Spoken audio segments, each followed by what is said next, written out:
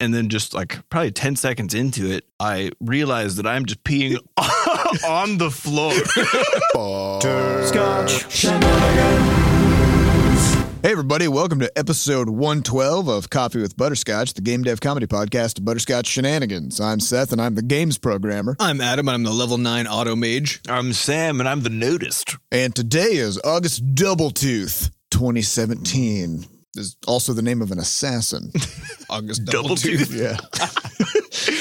Before we get started, we have a warning. Anything can happen on this show. There's going to be profanity. If you're a child, Get out of it. Just get your Go play with your ball in the corner. go play with a stick outside. All right, gentlemen. This week there was an eclipse. It was incredible. We eclipsed. So we took we rented a van, which metamorphosed into a huge SUV at Enterprise because they gave us an upgrade. Upgrade. Well, I guess. And quote unquote gave. So, yeah, right. It's $20 more, but whatever. This was kind of a funny situation. So we originally rented a minivan to take the whole Butterscotch crew.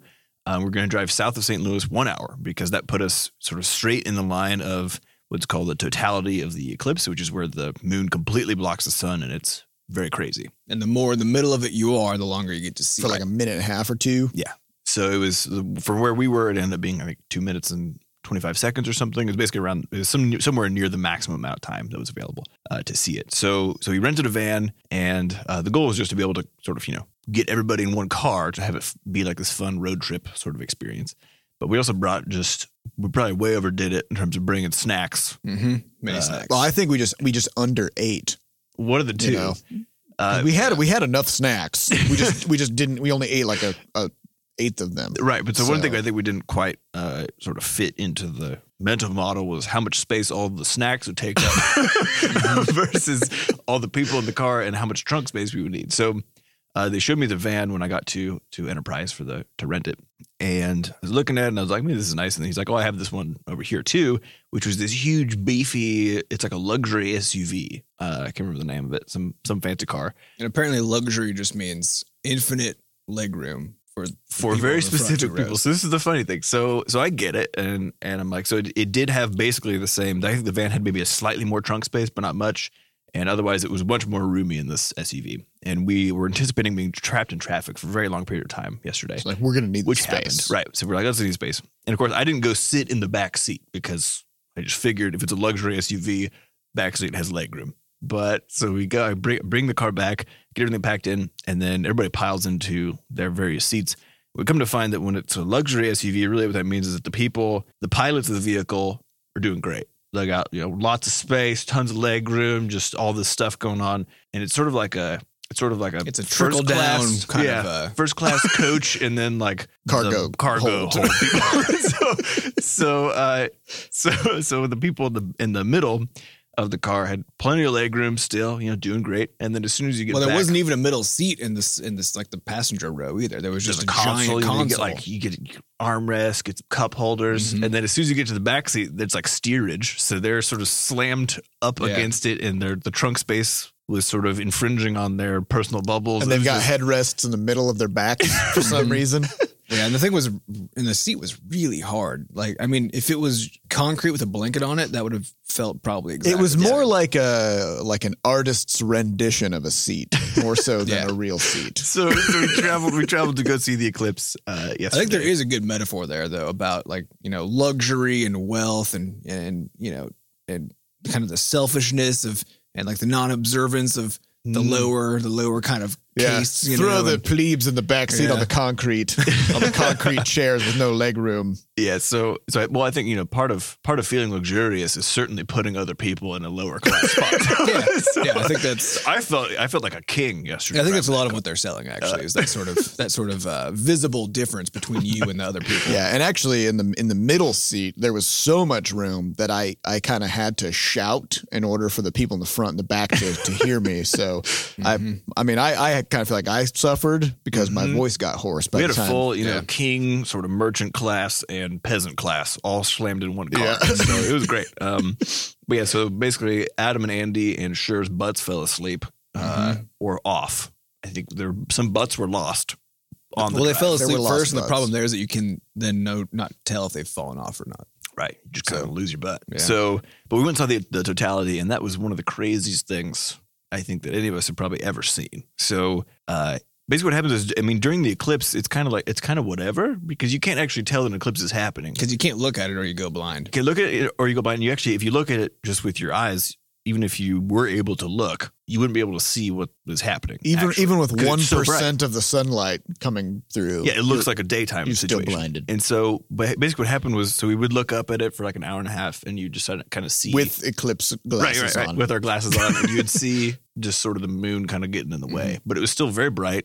It's kind of whatever. But yeah, but It was also hot. Felt like broad daylight. But also all you're seeing is just a light in the shape of a crescent. Exactly. Like, I mean, who gives a fuck? So who cares? about light in Still the shape of a incredibly crescent? blinding. But then, but the crazy part was when the totality actually happens, then the whole thing, the nature of the whole thing just shifts. And I don't know if it happened to you guys, but like, so the moon goes in front of the sun completely. And as soon as that happens, then the whole world gets dark. It's like nighttime. It's like nighttime. It's like it's not like pure night because it's like a dusk. It's like right Like a after deep sunset. dusk. Because if you look on all the horizons, you can see it looks like a sunset because it's still light miles and miles and miles away because you're just like in this little area. Right. But so everybody took off their glasses in this area we were in, and you're just staring up at this. It's just a pitch black hole that looks like in the sky with white light fire shooting out of around it. One of the most horrifying things. Like there's this, I don't know if it happened to you guys, but a brief moment of just deep panic where you're like, what is happening? This is not correct. And you could hear, I mean, everybody, we went to a park to go watch it, Missouri State Park, and everybody started screaming immediately. Of course, there's like, ah! I think it's sort of, it talks right to your animal brain. It really does. It was freaky. I can totally understand how. So, but on Friday or on Thursday, Andy gave us a presentation about the eclipse, and because he did a bunch of research on it, and he was sort of the big push behind us doing this trip to go see it, and he was talking about how in not even ancient times, but even like in the 1700s and stuff like that, recently, yeah, where. We knew people were able to predict eclipses, astronomers were, but still for common people who don't understand anything about that stuff, they would have this sort of unbelievable panic and terror, and like people would start looting, and there's just all kinds of stuff. And so a big part of being an astronomer at that time was being able to inform the royalty that, hey, there's going to be this eclipse. It's a totally normal thing. It's fine. Nothing to worry about. It's just the moon going in front of the sun, right? And so that way the royalty could then sort of spread word to everybody saying, hey, there's this event going to be happening. Don't panic and kill everybody, right? And there were occasions where the astronomers would miscalculate. Yeah. And they would... And then or the one that Andy told us about was in one of the Chinese dynasties was some Chinese astronomers did predict it, but then got drunk afterwards because they were like celebrating the night before the eclipse was going to happen, and forgot to start the ceremony in the morning to like let everybody know that this is happening today. And so everyone lost their minds, and then they got beheaded because of their error. Whoopsies. So things used to be of more consequence back then, I guess. For sure. But yeah, it was a really cool event. So, and I know there's pictures flying all over the place, but I think it was very true that actually being there and seeing that sudden everything's fine, and then suddenly there's just a black hole in the sky was very different than just looking at it in any sort of pictured sense, I think. So there's another one in 7 years that actually comes by St. Louis again, goes to Carbondale, Illinois, which would be about an hour east of here, which I think we're definitely going to go do. We made a little time capsule with a bunch of sort of goals and stuff for the studio, and we'll crack that open. Andy made it out of PVC pipe, so it looks like a pipe bomb, actually. I think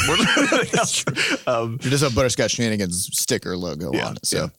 Yeah, and I kind of felt bad because I talked to Adam afterwards, and Adam was like, I don't know if that was worth it. And I was like, why? He's like, well, I can't remember what it looked like. Yeah, I have no memory of it happening. Adam has no visual memory, so... Yeah, because it's particularly important because it's a short event, and most of the whole event is you just not really giving a shit because you're just looking, again, you're looking at a crescent light through a thing that only allows you to see just a crescent, which you can just manufacture that out of anything, just, looking around, right? So actually, to me, the coolest part of the whole thing was just like the sensation of it getting dark. That was weird. And in the middle of the day. Yeah, and I have a sort of a vague recollection of that sort of, I don't know, just general vibe and impact, But I can't like picture in my brain any of the stuff that actually happened, or like what the way that the sun looked like, or any of that. So then afterwards, I was just like, no, I'm just kind of Like it was cool, but it was also really hot. It was very hot. We just sweated from like 10 a.m. to 2 Oh my p.m. God. I'm pretty sure we're all dehydrated. We all get in the car to head home, and everybody drank probably a liter of water before a 3-hour car ride to get home, and nobody I was sweating. peed. Yeah, I was sweating so much that I drank 3 liters of water during the whole trip, and I didn't have to pee at all. Even when I Just got coming back out. home, I'm just losing water. Yeah, it's very dangerous. So that was gross. Hey, speaking of peeing, Oh God. Sam had an incident that we need God. to talk All right, so I'm just going to preface this. So I do occasionally share stories about, incidents, terrible things that have happened to me. I try to do it as sort of a fable. So you take a lesson from it, Take maybe a apply it lesson. to your own life. Don't make mistakes that I did. Don't follow the follies of Sam. So I'm gonna open up here, be a little vulnerable. That happened to me a couple days ago. So one of my habits I've been trying to break is that sort of really frustrating habit that I think probably a lot of us have, which is when you go to the bathroom, you take your phone with you, right? And Yep. then this will elongate a journey to the bathroom from what should be probably 2 minutes to like 30. Your legs are numb, you stumble off, and then you like fall down the stairs and break something. So I've been trying to get away from that, and then also just kind of get away from the phone in general. And I've been doing pretty good. But then on Saturday afternoon, I was waiting for an email back from my oncologist about an upcoming trip that I'm going on. And so as I'm walking between rooms, I was like, let me just check this real quick. And with the, of course, thought being, it's not going to be here, but I'm just going to look at my phone because, that's how people do. And pop it open. And of course, there is actually an email in there. Now I'm en route to the bathroom right now. So, the decision's been made as to whether I'm going to be on my phone. Like I have my phone. I mean, you got to read that email right now. Like there's no possible way that you could have waited That's right. until afterwards. So I walk into the bathroom and I'm just reading, take off the pants, sit down, start doing the business, and just keep on reading this email. And then just like probably 10 seconds into it, I realize that I'm just peeing on the floor. Okay, so this happened 2 days ago. I'm a 27-year-old man. Just peed all over the and I don't know how the physics was even working for this because I was just sitting there. So I don't know if because again, probably because I wasn't paying attention, if I perched sort of like on the edge of the seat. I don't know what's happening, but You just oriented just so. right. And so, there's a focusing problem. I'm just reading the attentional blindness. Right? I'm just reading this email while peeing out. Yeah, it's a fable about multitasking. And the dangers of if you try to do 2 things at once, everything's just going to get covered. You can't even pee and read at the same time. Yeah, You can't. There's that old saying about walking and chewing bubble gum. Yeah, you can't pee and read also. Don't try it. Don't risk try it. it. I risked Doesn't matter it on how Saturday. easy and natural it seems. Can't do it. Man, one time of that, and you're just like, what is wrong with me? Why am I like this? What's my issue? So, I just try to take the lesson, take it to heart, don't be like me. Nobody's perfect. Nobody's perfect. Sometimes. No, we don't need to belabor the point. I hope you learned something, Sam. I certainly did. God, hope no one else pees on the floor. Get out of here. And speaking of accomplishments, we had a big benchmark last week. Crashlands surpassed the 500,000 unit sales mark. I never thought I'd see a graceful segue from peeing on the floor to sales milestone. Well, we did it. Yeah, we crossed the 500,000 units mark. A lot of those were thanks to various bundles and things where we managed to offload a lot of units for Cheap. like 80 cents a piece. So that was pretty good. Yeah, it was kind of cheating, I guess, but We they did- weren't given away for free though. So. We did cheat, but we did make it. So we still have, so 47% of our units came from iTunes in total. Yeah. And I think it's 37 maybe or something like that came from Google Play, and then the rest from Steam. So, and then revenue-wise, it kind of breaks down. Steam actually ends up taking quite a bit of the revenue pie versus what the total units were, of course, because it's more expensive on that platform. But in order to celebrate, we also did we both dropped the price on Steam from $15 to $10. Permanently. Forever. So we'll For see. Edsies. Yep. We'll see what that does. And then we put it on sale on mobile as well, which has been going really well. So the game's out there. Of course, if you have friends who haven't actually played it yet, now's the time to get in on that. So Yeah, it's cheaper it's cheaper. and it's still awesome. Yeah. So, Yeah. We also have 2 more news items before we get to questions. One is someone sent us 5 pounds of Coca-Cola flavored gummies. Yeah. Who was it? They didn't have a note. There was no note in there? No, there was a note. There was a note. It was like a receipt thing, but it didn't say, or like a little gift note, Oh, but was it didn't it say a signed? name. So we have no Oh, idea. no, it was straight from Amazon? Yeah. Oh. Yeah, somebody So there's shipped no Coca-Cola return address gummies. or anything. Very suspicious, first of all. So naturally, we ate them. Yeah, but we also Googled it first because we've all heard. I mean, we live on the internet, so we've seen that all those reviews of that one particular brand of gummy that like The apparently- sugar-free gummies that are on Amazon. that apparently it's like a bowel cleansing device more so than anything. so we initially got this bag and we sent a picture back to Seth, I think, actually. Yeah. Here it says like, oh God, like don't eat those yet. I need to Google this. We gotta double check. But really, I think it's the sugar-free gummies. It's because of the sugar-free Whatever the components sweetener. are. Yeah. Which in general, sweetener, if you have it in large quantities, It's a laxative. it's just a turbo cleanse.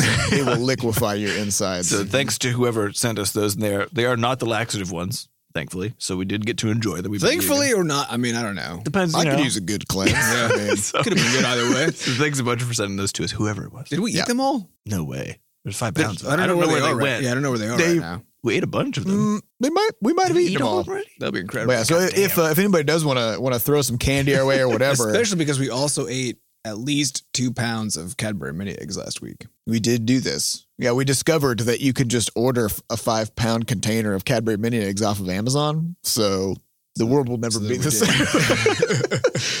same. Also, I realized we've been talking a lot about eating candy and measuring it in pounds lately. This might be a healthy trend. But yeah, if anybody does want to send us whatever, this came over to our mailbox, which you can find at mailbox.bscotch.net. You can also just send us like a note. You don't have to send us 5 pounds of candy. But, The only thing we've I gotten so mean- far is various huge candy items, which it's Which good. is good. But I think you guys are slowly trying to kill us like a little bit here, you know? Kill us with kindness. Diabetes. And we also have started making a big push for this podcast. Yeah. So we're going to talk about this because I think it's really interesting. We started this podcast like 2.5 years ago Yeah. as kind of a means of maintaining more consistent contact with our players over time, like because, you know, as developers, our focus is a lot more on the development side of things. And we've also started picking up steam in terms of having a lot of other developers listen to our podcast. And so it kind of started to hit a point where I think around the launch of Crashlands, we were just getting like 100 listens per episode or something like that. And then after the launch of Crashlands, that bumped up to something like 1,000 listens per episode It was actually 2,000 for a while. for a little while. Yeah. And then of course, not everybody's going to stick around, as with all things. And so that kind of tapered off to about 1,000 consistent listens. But we never really did anything to try to optimize the reach or sort of the publicity of the podcast. Or even really like decide who the target audience was or Yeah. anything. So we basically did no marketing. We were just like, we think this is important for us to be able to reach people. And so we now have 100, what is episode 112? So we're 112 episodes in. So as of last week, we thought, what if we tried? So some of you may have gotten, there's about 140 people or so wwho got an email. And these are people who filled out the podcast survey, which was really important to us to kind of see what the actual value of this was to people and kind of what people are interested in. So those people who filled that out, we sent them an email because the first thing we're trying to do here, and something you can actually help us with if you're a listener and a fan of the show, is to go to iTunes and give us a review. So the way that we're going to do this, and I basically did a ton of research on podcast marketing and all this stuff last week, and kind of came to the conclusion that, you know, unless we want to turn this into another job for one of us, which we don't, the best way to move forward is to actually approach this in a lot of the same ways that we've approached the way that we market and PR our own games, which largely has to do with sort of building up social proof and then delivering a really concise pitch to a new audience that might be able to pick that up and run with it. So in this case, what we're going to do, the first goal is to hit basically 100 reviews on iTunes, because the weirdest thing about it is that for podcasts in particular, there are no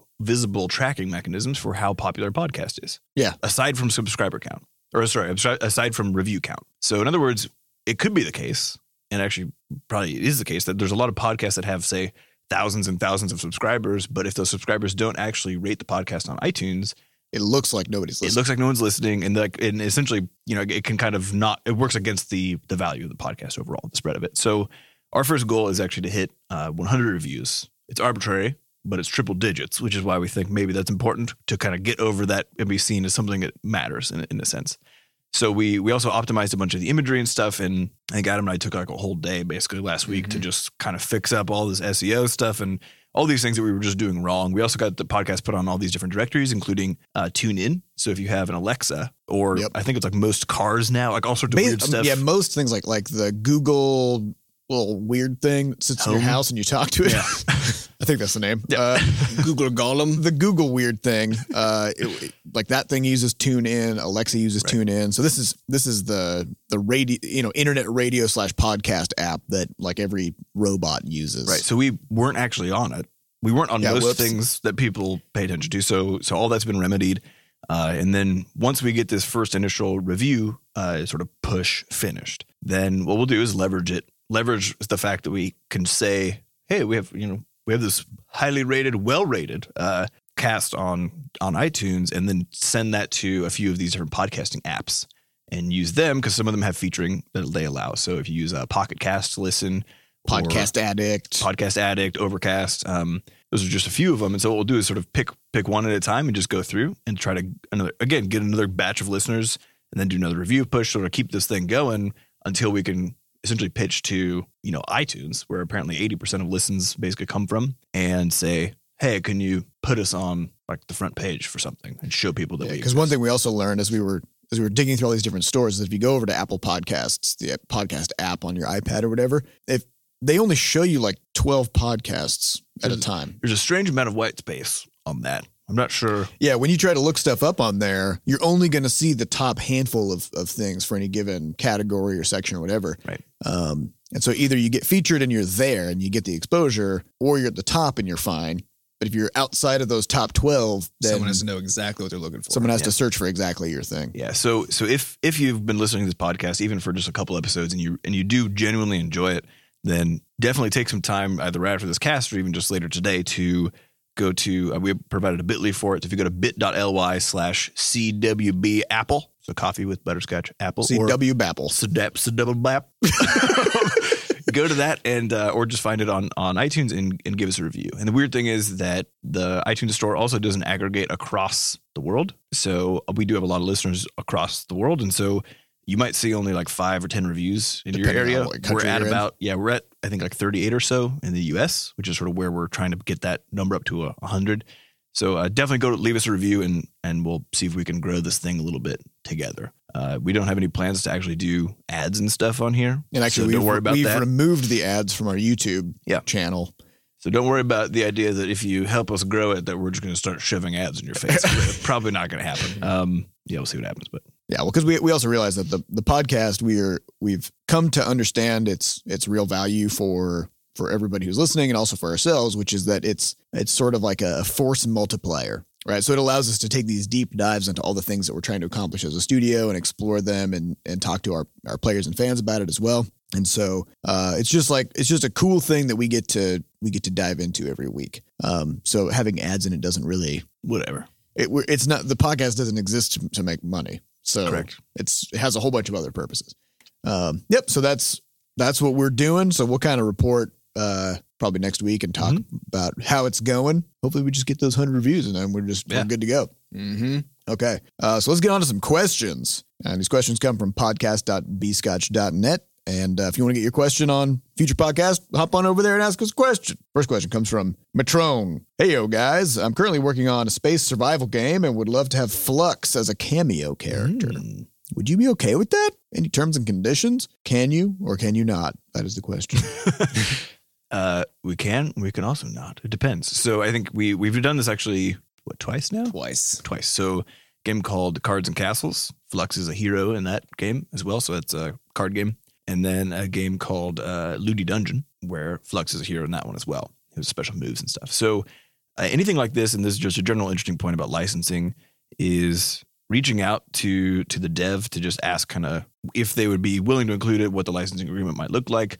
And and then what sort of stipulations come attached to that is just sort of the way to go. So I say just send us a contact note, and we'll sort of we can work through the details on the down low, because we can't say blanketly what the answer is. Yeah, because it really it depends on the execution and the implementation, right? So, because one important note is if we have one of our characters appear in somebody else's game, then one of our criteria is we want to be able to review that and review all the dialogue that the character might say and the kinds of things that they might do, because the last thing we want is to have a character that we've been sort of cultivating that character's persona and appearance and everything like that, and then have somebody else just make it do all kinds of crass or horrible things that makes us look bad, right? So not that you would do that. This is just in general. Everybody else would do that, of course. So that's what the policy's there for.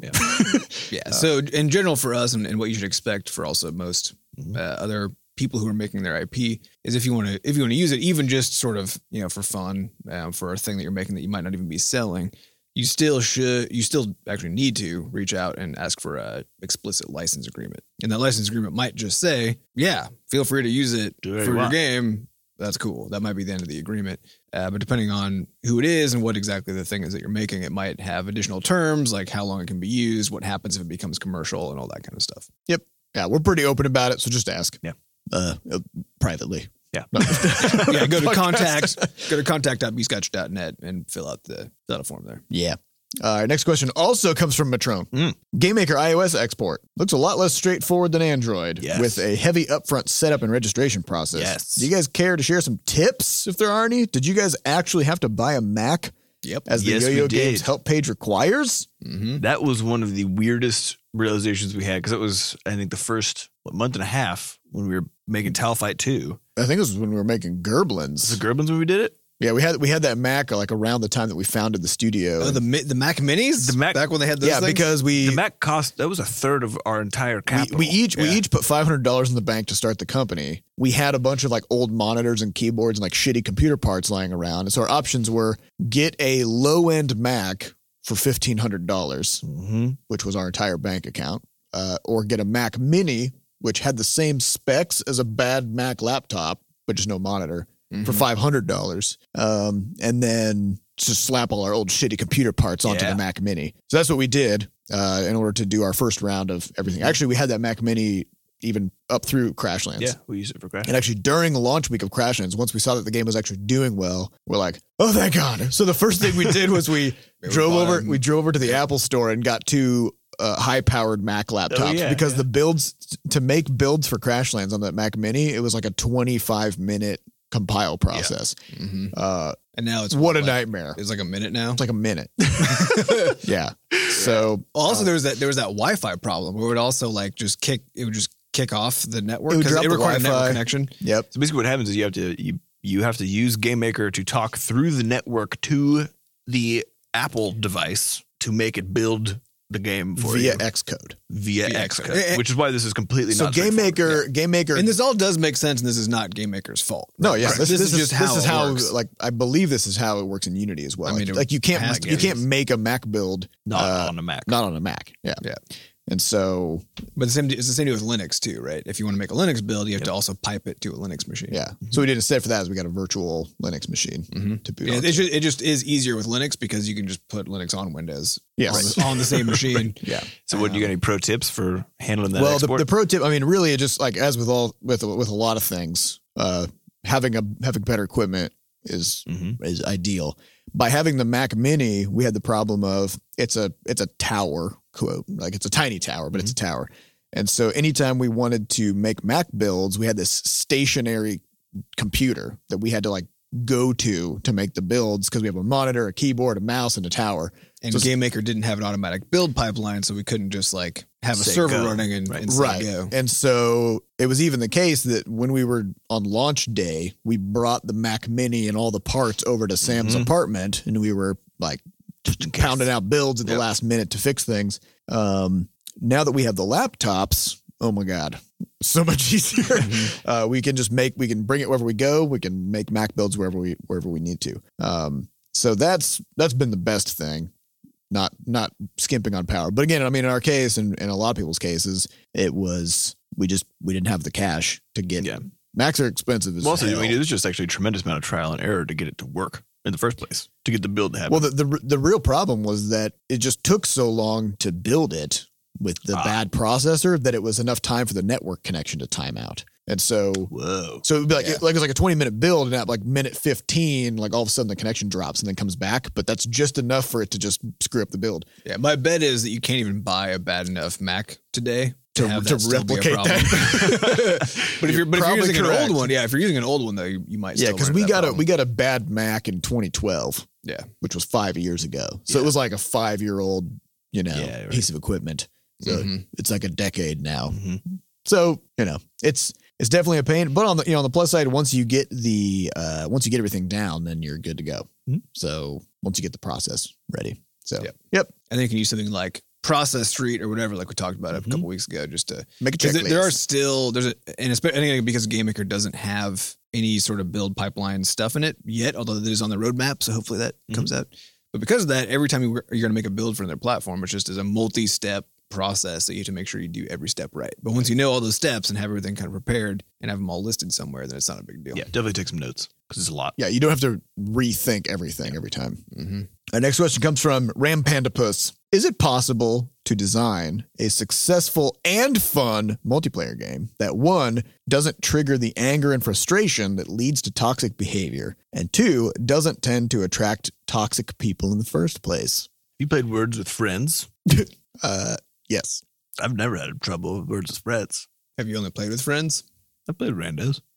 I did play Words with Jerks, and everybody was kind of a jerk. That's in where that they game. kind of, they self-select, Yeah, people are like, well, should I play Words with Friends? Oh, I'm a jerk. Well, I guess I'll play Words with Jerks. Yeah. Well, I think Yeah. we were talking about this yesterday, I think. The problem with emotes even. So even when developers restrict your language use to just predefined emotes, people find ways to use them, basically using sarcasm to harass people. Yeah, so on the podcast, my brother and me, they talked about how great it would be to have have different types of car horns that express different emotions. So right now we just have the sort of like, I'm angry or It's just get a out of my scream, way. right. But if you had a car horn that said great job, then you could, like if you see somebody pull off a sweet traffic move, Mhm. you could tell them great job, right? Mhm. Except it would You only know. be used sarcastically, right? Like You drive by an accident, you'd be like, "Great job!" Yeah. Hip, hip, hip, hip. Yeah. So or it's- like, or it's- somebody cuts you off, and you're like, great job. Right. Great job. Yeah, I You don't. can't, you just can't. I do think it is totally possible to do. I think it's Does just. Words with Friends let people talk to each other? I believe so. Pretty sure. I don't know. Maybe not. Yeah, so. The problem basically comes down to the fact that most people, when they're architecting one of these games, are worried about the game. They're not necessarily worried about architecting the social system that goes around it. And so as a result, because less time, it's kind of like what we talked about with studio stuff. Like we put a ton of energy into architecting the studio culture that we're trying to build here and how everything works. And that's what makes it at the end of the day start actually working really well, versus if we didn't do that and we're just really concentrated on, say, the games, or like trying to pump through a bunch of new production assets or whatever else. It's just the case that because we're not necessarily focusing there, that would slip into some other thing entirely. So I do think it's possible. I think it's really hard. And I think it's really hard because games as a general like risk vehicle are already extremely risky things and really hard to make. Just making a multiplayer competitive real-time game, as sort of what sounds like the example here, is so hard that I feel like, yes, we want to ask people to game devs to put in the time to necessarily craft their community in a way that can make it be positive, but it's also kind of a hard ask because they need to make Yeah. Yeah, but else to me, it's one of work, those too. things.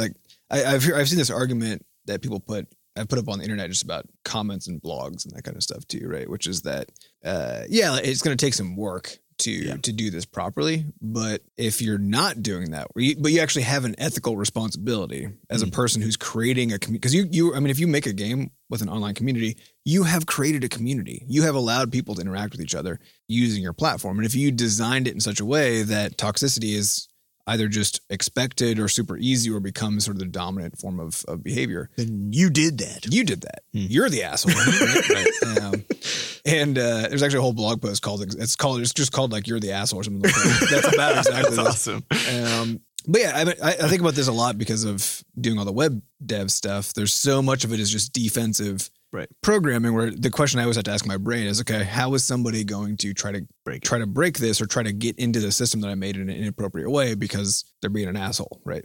This is a different kind of somebody being an asshole, but it's the same. It's exactly the same problem. And so most of my, or not most, but a very substantial fraction of my development time, and even the things that guide my decisions about what to make and how to make them, and what kinds of features we can have, are dependent on my always paying attention to what I think people are going to do to try to ruin it. And that means that I don't make design decisions ever with anything I'm doing as if people aren't going to be assholes. Right. And I think this is the problem. If you just design a game and just say, and never in your mind at any time crosses the thought, well, people are going to be assholes. How should this impact my design? Right. And it has to. Because even if like 3% of people. Yeah, it just takes a tiny percent to completely that's enough to just ruin the experience. Yeah. And but this is like, if you look at and we talked about this a bit a week or two ago when talking about like World of Warcraft and how they had their ranking systems or their sort of scoreboards for competitive matches, and how many of the metrics that are being used don't actually enhance. They aren't actually related to the game mode, and playing an actually good game. It actually encourages people to play badly and attack each other. Right. But this obsession with scoreboards, like, because why put a scoreboard up, right? If you're the designer, you have to think, what is this scoreboard going to do, right? How is this going to let somebody be an asshole? That should always be the question you ask. Right. Anytime you create something that people can interact with or compete on, just ask, how is somebody going to be an asshole using this? And then take a step back and think, maybe I shouldn't. And I mean, scoreboards, I think, are a perfect example of this because they don't do anything positive, actually, right? Scoreboards create, and even like think about global scoreboards for things. All these do is create incentives for people to hack it to show off how much of an asshole they are, right? Yeah. It doesn't, and it can maybe make somebody feel like, ooh, I'm the best person, right? Which that's not a good thing for a person to be thinking. Yeah. You know? Well, in a competitive team-based thing, it's weird to think about scoreboard that breaks down people's individual contribution, right? Because the one thing that matters is, did your team win? Right.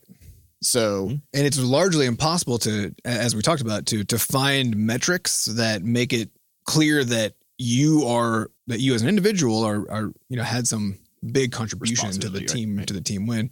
Well, because again, it doesn't really matter if you won. Yeah, and if there's true social interactions that people actually interact with each other and tell each other what to do, then you don't need these scoreboards that are telling you how well a person did, right? Because you're working with people as a team. So if they're fucking up, you're going to know that they fucked up. Right. And so, yeah, you just don't need those metrics, or if you do need some metrics, again, identify the ones that matter that people can use to make decisions and that aren't just arbitrary things that people get to. The thing is, you could even point them to specific people too. Like you don't necessarily need a team-based leaderboard that shows everybody's metrics compared to each other. You could just so League of Legends now has a thing where they rank everybody. So after your match, they'll basically give you a grade, like S+ down to D or something. But I don't think it's the case that nobody else can see your ranking for that game. But of course, they still have all the stats available, so you can infer it. Right. But I mean, that's an interesting way to do it, because a lot of the beauty of a lot of these metrics is that they do actually allow you to improve, especially in competitive games. Yeah. Where you can say, oh, I didn't do as well on damage or whatever else this game as I did maybe a previous game. But if they're put in the context of a comparison with everybody else, now it's a different thing entirely, right? It's not just about you sort of achieving mastery and figuring out where your weak points are. It's an opportunity, like you said, for someone to be an asshole. Yeah. So it's hard. I don't know. I think it's part of it is being careful about the kinds of information that you throw out there. Because it really does. It also, I mean, even in PvE or player versus environment things or cooperative things, having scoreboards for stuff it can be detrimental. And in games that like MMOs that have rating, like large group rating, a lot of times what they'll do is they'll have damage meters, which is like a little overlay on the screen that will show you a breakdown of how much damage everybody in the group is doing, or how much healing everybody's doing or whatever. And sometimes that's useful in the sense that like maybe a certain boss needs to have a certain amount of damage applied to it overall, or else it, kills everybody. It like kills everybody. You can't kill it fast enough or whatever. But at the same time, it encourages all these bizarre player behaviors. So for example, in World of Warcraft, they have a thing called flex rating, which is instead of having like a 10-man raid or a 20-man raid or whatever, you can have any number of people.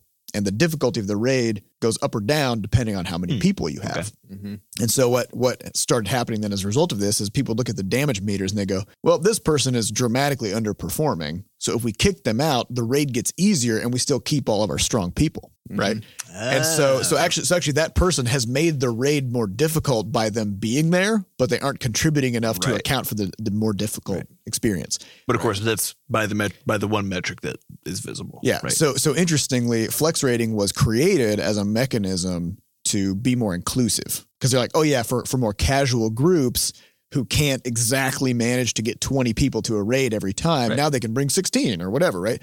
But it actually created an exclusive community where only the top performers get invited to these kinds of raids. It's one of those weird things. Like you just got to think through the full some part of it though is that you can't even know though sometimes. Like you honestly can't. I mean, so for example, but again, you can because like in this case, if your first question was, how could somebody be an asshole? Right. Then. And yeah, it's not to say you'll always spot it because they can be quite tricky, quite creative in their ways. Yeah. And often you have to spot it after the fact by assuming that you didn't. I mean, you should always also assume that you didn't think of everything. Right. This is true. I mean, we had this with our random friend finder. Yeah. Except this tool because like if you go into Bscotch ID and you're a new person, we're like you need to be able to have a community immediately. So there's a random friend finder. So you press the button, you get paired up with literally someone who also said, "I would like a random friend." This is not you both opt in. Yeah, you both opt in. Mm-hmm. And basically, like the very few reports we get from the Bscotch ID messaging system, because nobody shares messages on there, the very few reports we get follow the general pattern of the Bscotch ID robot connecting to people and says, "Hey, you've been connected with the Bscotch ID." Which again, friend both finder. people opted into. And then saying, "I want a random friend," and then someone just says, "Fuck you," and that's it. And we're like, but here's the thing: happening? Maybe we're the asshole because we don't screen those messages, right? Like the person on the receiving end, the message still goes through to them, and they report it to us, right? So like there are certain scenarios, for example, your first handful of messages after being randomly paired up with somebody through the friend finder. Where maybe we should be screening for those guys. Yeah, right. and we're not because the volume is so low, right? That the incidence is also the incidence is very low. Yeah, but that's now a lesson that we've learned, so that when it comes to the next design of the Bscotch ID 2 system, right? But I think there's also one of those things just to sort of point out that you, even if you think you foresaw how it was going to be, oh yeah, there's always something. I didn't.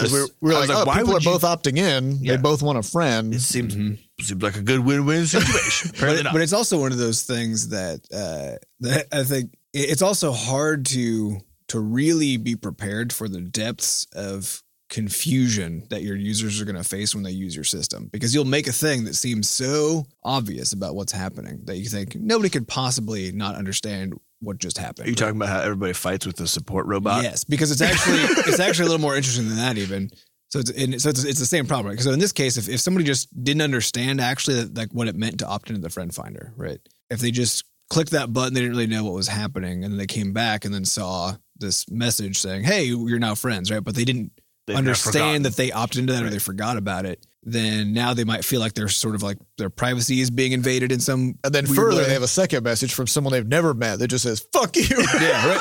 So there's a weird, like we are assuming sort of this crazy hostility and stuff on the part of these people, and without a doubt, like you have to be an asshole just to say "fuck you" to anybody for no reason. Sure. But there's that other layer before that, which is just people really don't understand what the hell is happening, and so.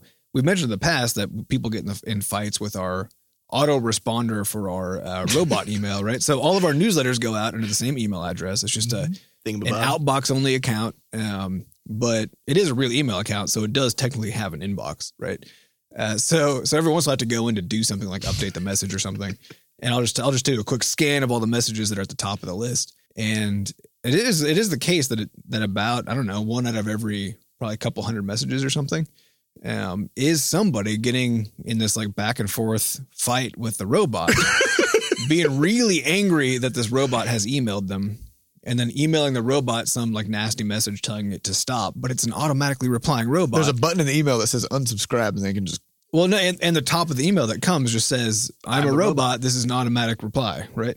And usually people only go back and forth for 1 to 3 emails, right? But I mean, But here's the interesting thing. emails. I know it's complete lunacy. But the interesting thing, and I hadn't realized this before, was that we have to use these systems in things like Google Play, right? Because we have to provide an email address. Right. Google Play has to allow people to submit reports to us through whatever the hell system they use that does that. And these are actually really infrequent, so we kind of forget that these things are even happening. But those actually, they either send those users something sort of on our behalf, or they send them something that includes that email address in there, right? So these people either reply to it, but often what is happening is they submitted something to Google Play, and then some short time later, they suddenly get an email from our robot, but they don't understand there's a connection between those two things, right? And many people get fucking irate when they get emails they don't expect from addresses they don't know. right. Like completely irate. And because I was scrolling through, and about one out of every maybe few dozen of the emails in there were just from somebody saying, "What is this?" Like replying to the robot. Again, the robot says like, "This is an auto reply," whatever. But there's a tiny number of people getting emails from the robot and not understanding why. So this is probably why, now that I'm thinking about it, like if you get a lot of the support emails now, so say you submit a bill or you submit a contact request from somebody, they'll oftentimes, when they send you an email back as a confirmation, they include your message in it. Right. And I used to think that was done. I mean, part of it is for the psychological reason that it's sort of like in customer service, it's been shown that if there's a mirror behind the customer service desk, that so the person sort of approaching the counter They can sees themselves, people are less of an asshole. Interesting. So my guess was that this confirmation thing was sort of that, where like if you send this really just like, angry email and then it gets sent back to your inbox, Right. then you're like, oh, oops. Well, yeah. And I've actually But I think maybe it's that. Like maybe it's just to reduce confusion overall. Probably, yeah. I mean, I don't even know where these emails are coming from in terms of the robot problem. Yeah, I don't know where those are coming from. It's some Google Play thing. Okay. But yeah, but this is I've actually seen this in when I've done my own or dealt with my own customer support stuff, outside the studio, trying to get something replaced or whatever. I've noticed a handful of systems recently have started doing a thing where the first message that you send out, when you get the reply back, it actually doesn't, it just says, this is the message you sent. Click confirm if you want to actually send this to support, right? So sort of giving you a second chance to take a look at the thing that you just wrote, which I think is probably something we should implement. Make people system. think for a moment about their life decisions. But again, it's throwing a mirror at somebody, right? Just give an opportunity to say like, oh shit, maybe I should take that down a notch, right? But I think this could be particularly clever given, people always say, if you're going to write an angry email, then just put it away, let it cool off, and then come back and look at it, because every single time you do that, you're going to be like, "Ooh, fuck, good thing I didn't send that," right? So if we also put a delay on it, so that if somebody submits a report, then we just, after like 2 hours, send it back, and it says, "Hey, we received a report. It's not going to go into the queue until you confirm this." So do you want to make any changes? So that now people have a second chance. Right. Because that'll probably give them a better chance not to get off on the wrong foot. It'd be funny, get poisoned by people. What we should do is keep a log of all the ones that we got before. Oh, yeah, we'll log all the things. Yeah, we'll log all the Sounds things. like a GDC talk. That sounds good. There's one final thing I would say about toxic multiplayer stuff, which is there are a handful of words that if people choose to deploy them to strangers on the internet, only have one purpose, which is to piss someone off, right? And try to ruin their day. I'm a strong advocate for the idea that if anybody uses one of these words in an online gaming setting, they just get permanently banned from the game. They are an asshole. They just are an asshole. There's no way around It's not, I was having a bad day. No, you weren't. You're just being an asshole. Yeah. Having a bad day just made it so that you had more trouble keeping the filter on. Yeah. Right? Not my problem. Your true colors came out. Yeah. Yeah. The colors of an asshole. What's the next question? All right. Next question is from Imcade. Who wins in an arm wrestle? And who drinks the most caffeine? And what game have you played the most of? So I feel like it's kind of a cheating sort of pack three. Came out of nowhere. Pack 3 questions in, there might be a connection between these. It's hard to say. Hard to spot. Is the person who's the most caffeinated likely to win an arm wrestling match? It's possible. So for starters, who does drink the most caffeine? I don't know. It's kind of an equal. It's pretty even. I do make really potent brew. Mm-hmm. Well, I think the thing though is that Seth occasionally gets a Red Bull from the store, but not like the tiny ones. I mean, I look at the small ones and it makes my face hurt because I just know what they feel like. But Seth gets the like 24 Red Bull ounce actually ones. is not really. I'm pretty sure it's not much more caffeine than coffee. I don't know what the fuck is in There's it. but there's other stuff really in it. does not feel good on my brain. I mean, there's a brief window for like 40 minutes where I'm Well, you gotta in. nurse it. You know, you gotta really sip it for like 3 hours. So I don't partake in that, but I do the 5 hour energies and stuff. So Mm-hmm. there have been some days where on accident, because I forget that I've had a 5 hour energy, I'll have one, and then I'll drink like two cups of coffee here, which are of course very potent brew, and then I'm just really jazzed for until about 3 p.m. and then 5 hour energies have a lot of caffeine in them. Yeah, a lot of caffeine. But I think we're pretty even between all that. Pretty even. Okay. As far as arm wrestling, I'm pretty sure Seth would win. So maybe we should have some kind of like a leaderboard or like a scoreboard. Who can drink the most caffeine? Yep. someone's gonna die because Someone will die. That is a drug. Be that careful will how you kill design you. stuff. I'm pretty sure Seth would win an arm wrestling match. His arms are the size of cannons. That seems likely. So that is what it is. So I've been having a problem in the gym lately, What's that? which is We ran out of weights. Did you pee I on the ran out floor? of weight. I've been lifting with the B Scotch crew, which, with the exception of Sam, is mostly people who haven't been lifting extensively, and everybody's now starting to lift, which is awesome. But there's a little bit of catch up to do. So if I try to use free weights, I need a spotter, and I can pretty much only have Sam spot me. And so I've switched to using the machines, and I don't have any more numbers to. You maxed them out.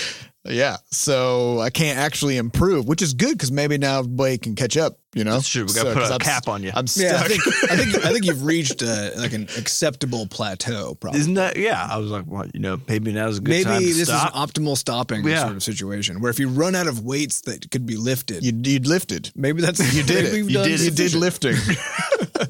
All right. So then the final question is, what game have you played the most of It's like an ever sort of scenario. ever? Probably League of Legends. Yeah. Definitely for me. Mm. Like a lot of that. For me, it would definitely be World of Warcraft Yeah. in terms of total hours, Yeah. or rather days. Adam, what I about don't you? actually. Yours is much more normal. Adam kind of bounces around a lot. Yeah, but and I do kind of binge play sessions with my Terraria, wife on probably? certain things. Yeah. So with my wife, I played that fuck ton of Terraria, but it still only adds up to like 100 hours or So something. when that like new Stardew Valley multiplayer comes out, I'm gonna disappear for like 4 days. But they're doing Stardew multiplayer. yeah. For like end of the year, early next year, something like that. Yeah. Yeah. I'm gonna take vacation. Sounds like a good plan. Or just take a 3-day weekend. Yeah, I that's guess. good. Yeah, that's a good couples game. Mm-hmm. And apparently you can marry them in game. I was like, yes, sign me up. Yeah, Perfect. I'd Married my say- wife twice. I'd say with the exclusion of World of Warcraft, because I actually haven't played WoW much since like 2013. Mhm. So probably my most recent slate would be EVE Online as number 1, Kerbal Space Program as number 2, Yeah, I and do. Rocket League as number 3. Yeah, I do have a lot of Kerbal Basically, Space anything related to rockets, You're I'm good to kind go. of I'm all in on. Yeah, I just don't play video games very much. Funny. I guess. Yeah, you're too busy learning Mm-hmm. stuff, Mm-hmm. becoming a better person. Mm-hmm. You know, all these sort of other hobbies Mm-hmm. that you can do. Yeah, I was reading about statistics all weekend, which is pretty fun. It's been a while since I've Sounds like a thrill a sucked minute, in on Adam. statistics. But it was funny too, because like last night after we got home from the thing Mhm. from the eclipse, and I was just fucking exhausted. Yeah, it was really put out. And, yeah, my wife was working on some of her stuff, and I sat down and I fired up Steam, and I was kind of like looking at the list, and I was just like, I'm gonna go read some statistics. And so I did that instead. Yeah, Nice. Just none of it struck my fancy. This is why I have a tendency to just play one game real hard as a hobby, because I don't like that feeling of going to my giant list of games Mhm. and then just being like, oh, like what do I want to? Because there's a starting cost. Like you got to learn the game and Yeah. get good at it and stuff. And so I'm much more inclined to just go real deep on a game for a really long time. Mhm. I like to go real shallow on a bunch of games, but then mostly not play any of them. And then read statistics. And then read statistics. Interesting video gaming strategy. Uh-huh. Mhm. Yep. All right, next question comes from Skode. Cool. Skoad. Those things like a sky toad. Yeah. Skode says, do all y'all think that an eventual update can bring a game back from the grave? Or do you think a bad game is bad forever? This is interesting. So we actually, we had an interview with Games Industry. There'll be an article probably sometime this week about Crashlands, about the 500,000 units milestone. And one of the questions the interview asked, a really good question. He said, he asked, how many updates we put out last year. And as you guys know, I mean, from listening to the podcast, so we only managed to put out 2 big updates to Crashlands. And a lot of the reason was because we essentially chose over the last year to focus all of our design and development efforts, not on the game, but on the studio. And that just necessarily meant that we didn't get to put out as much stuff. And we still have this huge list. We came up actually with more things a couple of days ago, of more fun stuff to do. Oh, yeah. And so one of the questions he asked was, do you think that, overall hurt the sales of the game? And my answer is yes, 100%, absolutely. Because featuring comes with updates. So they kind of get partnered together. So you can trigger things like visibility rounds. You can get iTunes to sort of maybe pay attention again. You can do sales. You can do sales, all these things that sort of without the news. So, you can't do that without anything having had happened.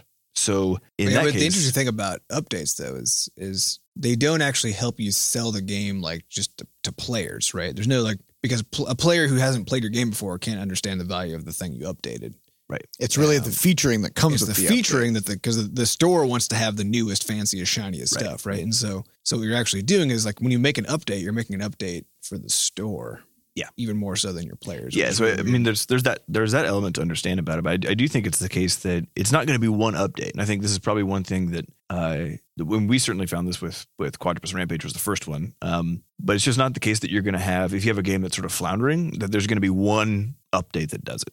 Because the reality is, I mean, and we were talking about this just actually in a similar way with the podcast, you need a certain level of social proof with your game before people will necessarily even just buy it if they show up on your page. And so if your game is floundering super hard and you put an update out, maybe you get some more store eyeballs, until you hit a point where the game just sort of generally has an air of credibility to it and quality to it, it's really hard to have that sort of finally be a self-sustaining little thing that just kind of chugs along in the background. So it's probably not very helpful to think about it as a single update thing so much as saying, does this game have the potential for becoming a sort of lifelong product for our studio or for our team? And if so, what would be reasonably probably required for that? So in the case of Quadrupus, it took 8 weeks of follow-on dev in a game that took 12 weeks to make. Yeah. We almost doubled our development time in the tail because the game was not making very much money at all. And it wasn't until I think the third update we did, which was all the pets, that finally the game was making enough money where we were like, okay, I mean, we don't know what the hell else to do. This is good enough. We hit sort of a threshold is good enough. And so I think sitting down and really determining what those markers are for your team. That's also a different thing because that's the free to play. In the case of the free to play model, it's now saying you haven't actually changed the success of people playing your game. Mm-hmm. You've just changed how easy or likely it is that people playing your game are going to give you money as a consequence, right. Which is a different thing than if you've gated access to the game from the pay upfront model, mm-hmm. because now you have to actually prove to people that's worth paying you first and getting the game. Right. And so I think I think it's much easier to sort of pull some value out of a free to play game, assuming you already have players. Yeah. They're more sort of update friendly, right? Yeah. Continued development friendly. Yep. So I think it's just that game to play, which is, if you're on Steam or you're on Google Play or whatever else, all these platforms now allow you to talk directly to your reviewers. So if there's someone who has a big chunk of feedback about the game, when you update the game to integrate their feedback and maybe, fix the rough edges that they found, you should let them know. Especially if you only have a handful of reviews, you basically need to do everything you can to, when you have an update, not just publish the update, but to let everybody know who maybe didn't enjoy the game because of that particular thing so that they can potentially make a revised review. Because it's all those little pieces. Yeah, if you got 30 reviews and you can turn 5 of them around with a good update. Then it's incredible, actually. Yeah. Yeah. Mm-hmm. And so I think, and a lot of things people don't realize is that early on, especially when you're dealing with smaller numbers on things, nothing you do is a scalar activity. Nothing you do is something that on a broad level will have a big impact. You have to do all this, frankly, very grindy, almost hustling type of work, where you're going and you're fixing very specific problems for very specific people and letting those specific people know things. None of that is scalable in a easily automated way, or it's just a shitload of work for those first people and for that first sort of bit of success. So